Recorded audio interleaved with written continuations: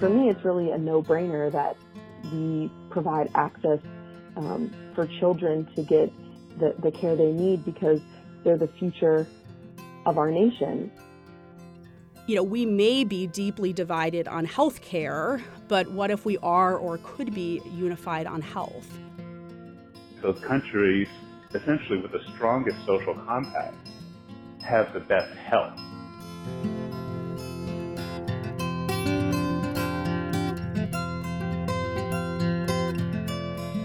Welcome back to Breached, a podcast on the American social contract. I'm Jyoti Jastrasarya. And I'm Helena Swanson-Nystrom. This is the fourth episode of a 10-part series. We encourage you to start with our short trailer introducing Breached so that you have a better sense of our project. Each episode of this podcast explores a different area that is commonly considered part of a social contract. So far, we've released episodes about community, dissent, and safety. And today, we're talking about health. In our episode today, instead of hearing from people on different sides of the political debate, we wanted to briefly touch on the consequences that this hyper-partisan moment has on the health of Americans, and explore whether there are ways to reimagine and reframe a social contract of health that challenges the status quo, adopts new tools for substantive change, and invites new voices and perspectives to the table. The U.S. Constitution does not include an explicit legal right to health care. In fact, this episode and the three after it will each explore a different issue that was left out of the Bill of Rights, at least in any obvious form: health, education, employment, and housing. These original omissions have subsequently left us with a debate about what full membership in an American social contract really looks like without a national guarantee to these arguably basic rights. The right of health has been the focus of significant national attention for the last century. While the UK and other European countries adopted national healthcare systems in the early 20th century, an American national healthcare program was left out of the New Deal efforts under Roosevelt and Fair Deal efforts under Truman. Medicare and Medicaid, both introduced in the 1960s, were created to serve the health needs of elderly and poor communities, but stopped short of creating a federal right for all Americans. Nixon's efforts to expand healthcare faced Democratic pushback, Clinton's efforts faced Republican pushback, and Obama's successful efforts to pass the Affordable Care Act have been slowly chipped away by legal challenges and strong political opposition. One seeming exception to the political warfare was CHIP, the Children's Health Insurance Program designed to cover uninsured children, which was passed into law in 1997 and sponsored by Democrat Ted Kennedy and Republican Orrin Hatch. 6 months ago, on September 30th, 2017, CHIP expired.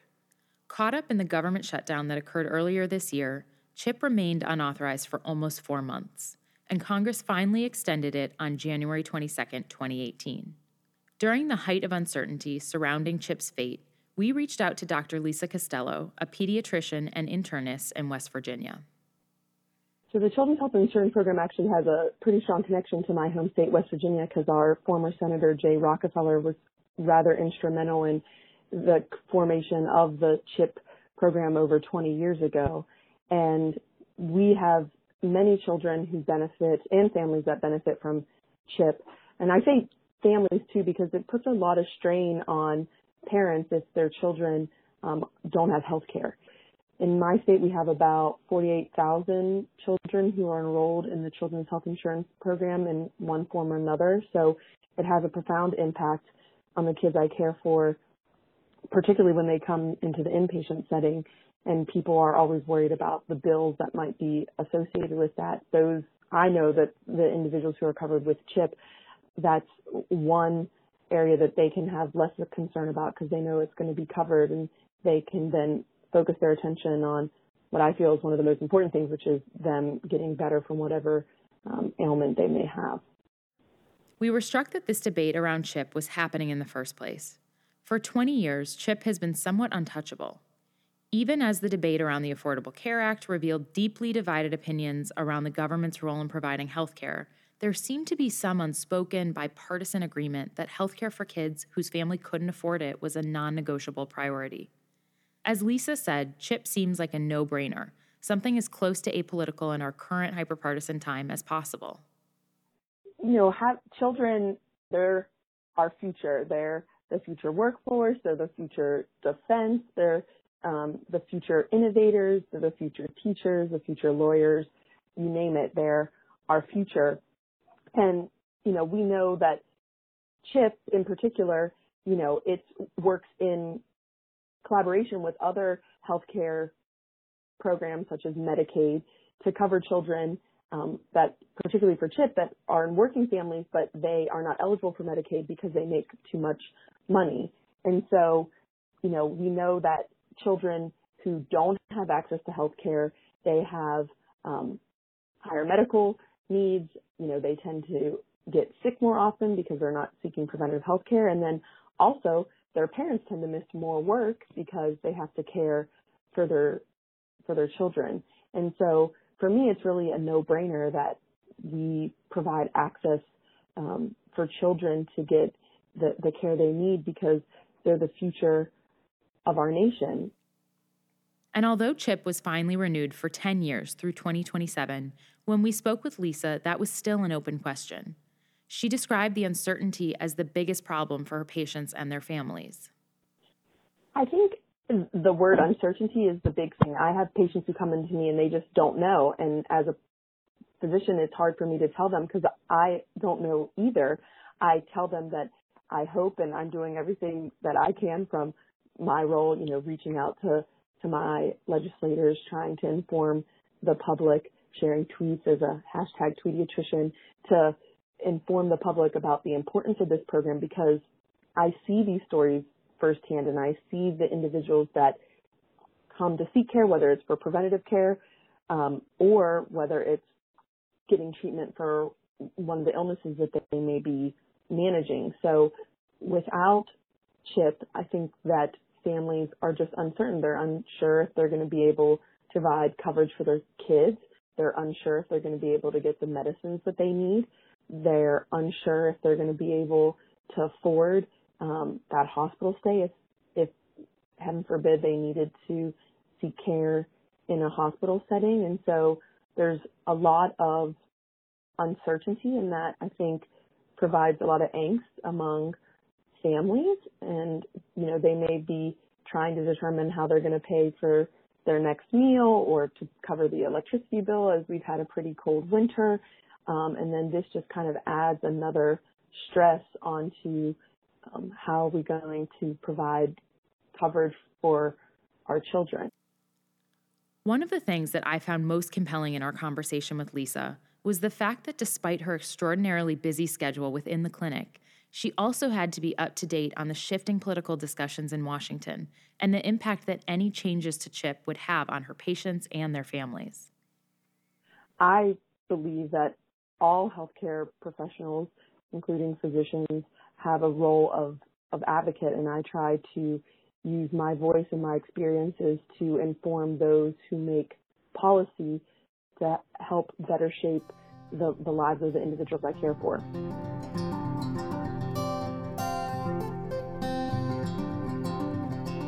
Physicians needing to be advocates suggests that our healthcare system in its current form isn't meeting its goals, and that frontline healthcare professionals like Lisa know that something needs to change. This is the same thing that our next guest, Rebecca Oni, co-founder and CEO Emerita of HealthLeads, noticed in the mid-1990s when she was a college freshman exploring the limitations of the healthcare system at then Boston City Hospital.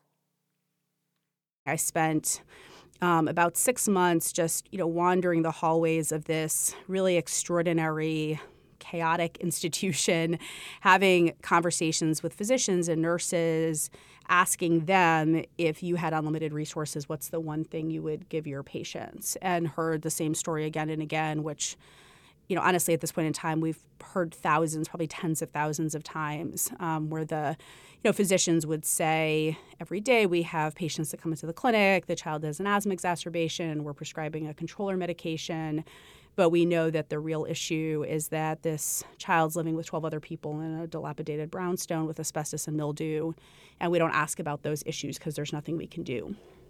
This didn't seem like the right answer to Rebecca, and since then she launched and expanded HealthLeads, formerly Project Health, an organization that connects low-income patients to the basic resources that they need to be healthy. HealthAids was really born of those conversations and the question of, could we in some ways appropriate the infrastructure of the healthcare system, the waiting room, the electronic medical record, even the caregivers in that system to really be oriented much more fundamentally towards health rather than just the management of disease. And our work over 20 years was both on kind of asking that bigger picture question of what is the purpose of our healthcare system, and is it in fact designed to maximize health, but also to really demonstrate that you could operationalize what it meant to address the realities of people's lives, and that was something that you could build into clinical practice as part of the healthcare system that patients experience every day in this country. We asked Rebecca to give us an example of an interaction between a patient and a HealthLeads volunteer. She started to share the story of a patient at Massachusetts General Hospital here in Boston. In the course of that routine screening, there was a patient, we'll call John, who came in, and he was about to see his primary care physician. It looked like he was going to need heart surgery. And in the course of his preoperative visit with his PCP, he completed the screening form. And, one of the questions was, are you worried about being able to pay your bills? And he said yes. And, as we worked with him more closely, it turned out that he had actually just lost his job. And he and his wife were making really difficult trade-offs between paying their heating bill in the winter in Boston and paying actually for his wife's medication. And, one of the things we learned is that he and his wife were really anxious about the fact that he was about to have heart surgery but be discharged to a home that didn't have heat in the middle of the winter. And so, we were able to get him connected, his wife connected to Medicare Part D to assist with her medications, and get them connected to LIHEAP, which is a resource to be able to provide heating assistance. But I think what was most powerful about the whole story was that the primary care physician, was just really honest and said, I never would have known. He's been my patient for 20 years. And honestly, I assumed he had everything he needed. And, we have data showing that up to 40% of patients who screen positive for an unmet resource need, food, housing, heating, actually have commercial insurance. And I think it just reveals the extent to which so many folks in this country are really making difficult trade-offs on a regular basis. And again, how do we have a healthcare system that's designed to recognize that that's the case and not draw the boundaries of health at, we successfully completed the open heart surgery, but, redraw those boundaries to recognize that if he goes home and there's no heat, the surgery is not going to have the impact, and, that patient will continue to accrue costs to the healthcare system over time. Our conversation with Rebecca revealed that there are significant barriers to health that have nothing to do with the political debates that are raging in Washington and across the country, and little to do with the day-to-day decisions that doctors are making within their clinics. Studies show that only about 10% of health outcomes are tied to clinical care, and up to 70% are tied to social and environmental factors. What's particularly interesting is that people seem to know this intuitively. We just haven't yet figured out what to do with it. We actually began this experiment over the summer where we hired a polling firm to do focus groups in communities around how did they talk about health and healthcare. And this was right in the midst of the fierce, divisive, very public battles about the future of the Affordable Care Act. And we sat with folks in 4 different communities, including Charlotte, North Carolina, and there were 2 focus groups that we did there, one with African-American Democratic women and one with white Republican women, and asked them, if you had $100, how would you spend it to create health in your community? And there were 2 things that were really remarkable. The first is that both groups intuitively understood and allocated their dollars accordingly, where 1/3 of their budget went to traditional healthcare, hospitals and clinics, and 2/3 went to affordable housing, affordable childcare, access to healthy food, transportation, utilities. And I think that's partly because those aren't just statistics, that's people's lived experience. They know what creates health. And then second, what was equally remarkable was that across those two groups, they literally had identical allocations of their resources. They both wanted to spend 19% on affordable housing. They both wanted to spend 25% on access to healthy food. They both wanted to spend 14% on access to affordable childcare. And, I think it kind of begs the question, we may be deeply divided on healthcare, but what if we are or could be unified on health? And we're just not having the conversation that allows us to understand that shared set of beliefs and values.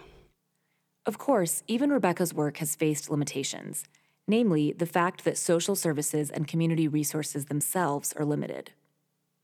I think in the work of Health Leads, one of the things we really discovered was, how do you triangulate between what patients know they need to be healthy, what physicians and the care team believe are essential for the patient to be able to manage their disease or achieve health, and then candidly, what's available in the community. And, I don't think there's probably a community in the United States that has sufficient affordable housing, for example. And so, one of the really kind of tricky issues that we negotiated over time at Health Leads is, how do you if a patient presents, for example, with an unmet housing need, they're about to be homeless or are homeless, but there's not sufficient affordable housing, how do you work with them to understand other ways to be able to secure health, even in the face of the absence of those resources? And I think that's one of the real kind of next horizons of our healthcare system is understanding its role and responsibility, not just relative to the patients who come in the door, but relative to the health of the communities in which they're located, and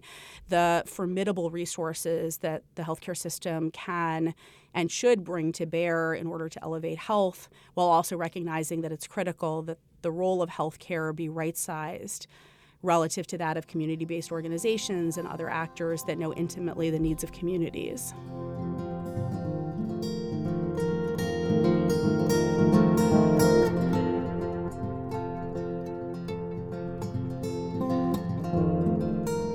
Our next guest, Dr. Tony Aitan, Senior Vice President for Healthy Communities at the California Endowment, focuses his work on health and communities, trying to bridge the very gap that Rebecca mentions. About 8 years ago, I was asked to come help run a unique initiative at the California Endowment, which is really a public health foundation in California.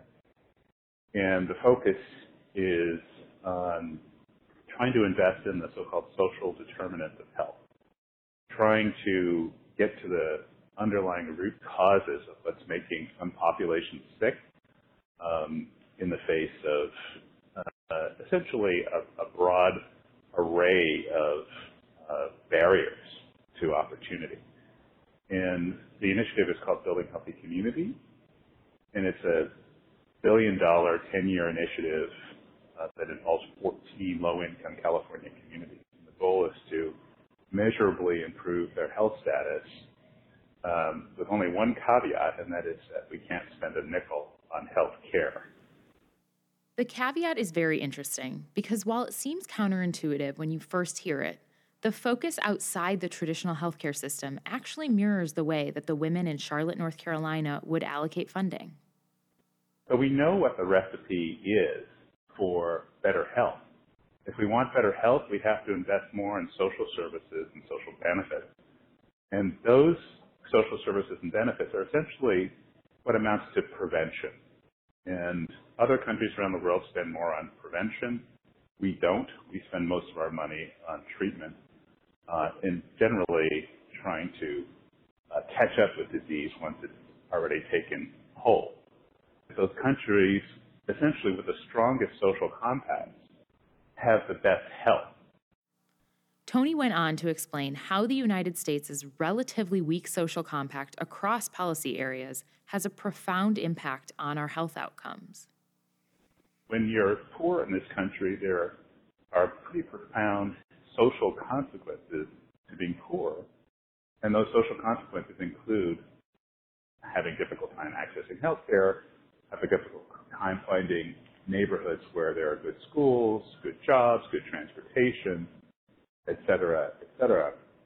So it's not surprising to those of us who do this research that the U.S. actually has poor health as a consequence.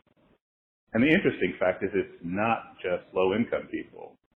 Relatively high-income people in this country suffer from relatively poor health compared to the rest of the world. So we think that the lack of a meaningful social compact creates unnecessary stressors in the lives of people across the income spectrum. And that unnecessary stress drags down our health status. Tony sees this in his everyday work in California, where populations in the same city have vastly different experiences with health. Given the fact that, in the same city, you're experiencing presumably the same policies, there's the same government, but in one neighborhood you'll have a life expectancy in the high 80s, and in another neighborhood you'll have a life expectancy in the 60s.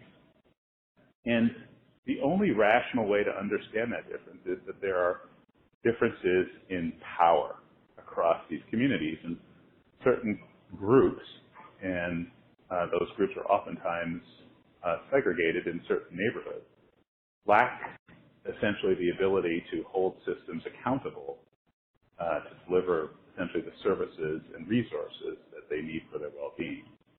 And so you can have the same city but very different opportunity structures in that city.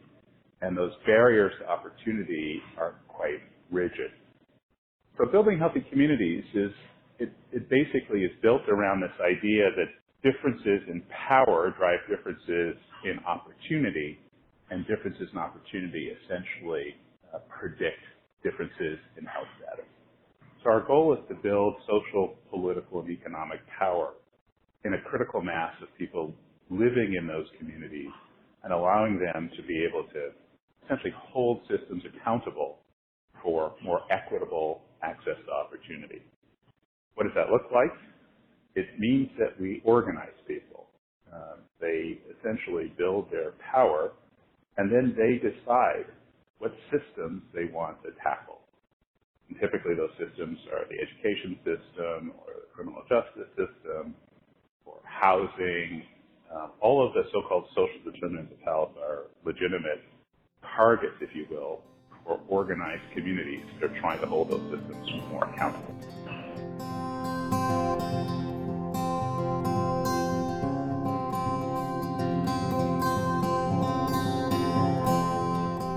The big question going forward is how to reconceptualize the healthcare system in a way that reflects the lessons that we've learned about the connection between social needs and health, the importance of prevention, and power imbalances in communities. Given the dominant narrative around healthcare and the history of national policymaking that we described at the beginning of this episode, the natural place to implement these lessons might again be at the national level. Yeah, I think a national healthcare law would be the most obvious place to sort of integrate a prevention frame. So here's the basic problem with our healthcare system. Our healthcare system doesn't have incentives for prevention. Our healthcare system has incentives for sickness. The sicker somebody is, the more the healthcare provider gets paid to manage that illness. And we don't get paid for wellness, for the most part. What a national healthcare system could do is realign the incentives and encourage, through financial incentives, healthcare providers to now have a financial interest in improving the health of communities. You could structure a financial payment so that healthcare providers get paid more if the communities in which they draw their patients from have lower obesity rates, lower smoking rates, higher high school graduation rates, lower disparities. There are any number of ways that you could structure incentive payments at the community level that would give the healthcare provider an incentive to participate in prevention at the community level. However, any change on the policy level would have to be accompanied by a change on the psychological level. Without an explicit guarantee in the Constitution, how should we fundamentally think about health? Health is an investment, and I think we've treated it as an expenditure. And that's the wrong way to understand what it is we're trying to achieve as a society. The healthier we are, the more productive we are. The healthier we are, the less we have to spend on downstream damage control. Things like emergency rooms, long-term care, and in some cases, even in the criminal justice system and in social services. So a healthy population is one of the best investments that a society can hope to have, because at the end of the day, it's cheaper to essentially have healthy people than it is to have sick people. The problem is we've treated health as an expenditure. It's something that we think of after the fact, rather than something that we think of, as an investment before the fact. And at the end of the day, that's what's going to have to change in the society in order for us to be able to essentially catch up, because we're far behind the rest of the developed world. We're actually quite far behind. If we want to catch up and be able to essentially compete, we're going to have to restructure our healthcare system and take it out of the frame of a sick care system and actually have it live up to a concept of an actual health care system that invests, prevents, and has the incentive to maintain wellness at the population level. In order to make the kind of conceptual changes that Tony mentions, it might be more strategic then to move beyond the national legislative frame altogether. I think that this is not about the next big federal healthcare law. And I think we are in the midst, obviously, of a very fraught national discussion about a federal healthcare law. I think at this moment, this is about really beginning to shift the conversation in this country and have it be much more accountable to, for example, what those women in Charlotte, North Carolina understand as necessary for their health. And what we are seeing is, a growing and I think pretty extraordinary degree of leadership, in particular at the state level, red states, blue states, purple states, that are really, states are required to live with the realities of their citizens' lives. They're forced to make those very difficult trade-offs at a policy level between the next, spending the next healthcare dollar and spending the next education dollar, for example.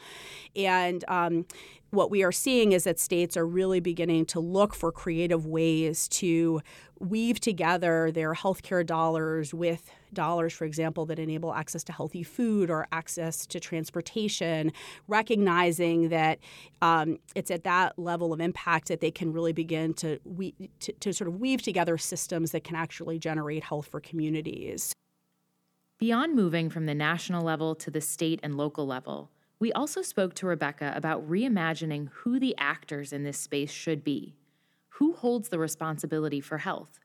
Even though we may think that policymakers are at the center of the system, there are a lot of other people ready to tackle this issue if we can figure out exactly how to mobilize them.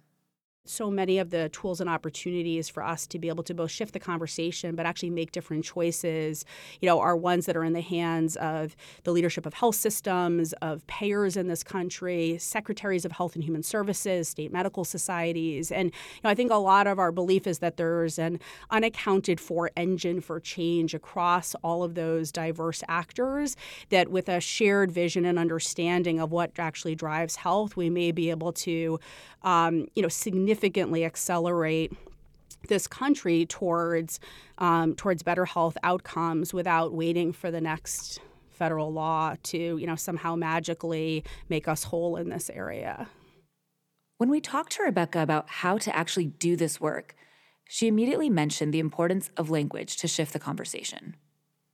Drawing from some of the lessons of marriage equality and just the arc of that trajectory, one of the real inflection points in marriage equality was a shift from talking about the right to marriage to the freedom to marry the person you love. And one of the sort of untold stories of the movement was that in 2004, when marriage equality had faced a whole string of losses in states across the country, many of them legal, they began doing focus groups with Iowa farmers, and they asked the Iowa farmers, is there a right to marry? And they said, absolutely not. But they said, but you should have the freedom to marry. And I think that shift is revealing of who we are as a country, right? The truth is we are, and I think have always been, deeply ambivalent about rights and embracing of freedoms. We found Rebecca's point about ambivalence around rights to be both incisive and provocative. After all, we started this podcast because we anticipated that adopting the language of rights and responsibilities would be an effective way to engage in conversation around contentious topics. But perhaps there's value in thinking about new language that might resonate more deeply as we try to explore what the social contract needs to include. For Rebecca, reframing the conversation ultimately comes down to freedom and opportunity. How do we ensure that people have the freedom and the opportunity to be healthy? When we really think about deep and long-term impact, we need to find pathways to be able to articulate what we all believe to be true. And so the next phase of my work after Health Leads is really around trying to extend the work that Health Leads began. If Health Leads work was around really proving that it is actually possible in clinic on Tuesday to ask a patient if they're running out of food at the end of the month and be able to do something about it. The next phase of work is how do we really ensure that as a country, when that patient says, yes, I'm running out of food at the end of the month, that we as a society have both designed our healthcare system and designed the resources and communities so that we're able to act on what that patient needs to be healthy. And how do we begin to have that conversation together as a country, which, again, I think folks are in many ways yearning to have because they know it's the one that's true to their own lived experience.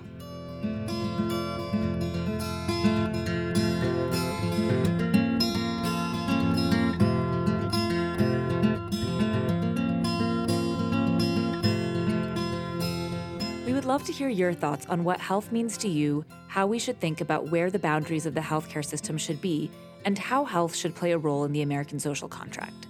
As we do with every episode, we've included some sources on our website if you're interested in reading more about this issue or learning more about our guests. And please stay tuned for our next episode on April 11th, in which we'll explore the concept of education. As always, thanks to our producer, Mareva Lindo, and to Annie Swanson-Nystrom for our artwork. The music you heard on this podcast is Lullaby for Democracy and Go Tell It on the Molehill by Dr. Turtle. We hope you'll check us out at breachedpodcast.org, follow us on Twitter at breachedpodcast, and subscribe to Breached on iTunes or wherever you get your podcasts. If you have feedback or ideas that you'd like to share with us, feel free to send us an email at breachedpodcast@gmail.com or leave us a message at 617-528-0708. And if you like what you've heard so far, please rate and review on Apple Podcasts. We really appreciate the feedback we've received so far. I'm Helena Swanson-Nystrom. And I'm Jyoti Jasrasaria, and this is Breached.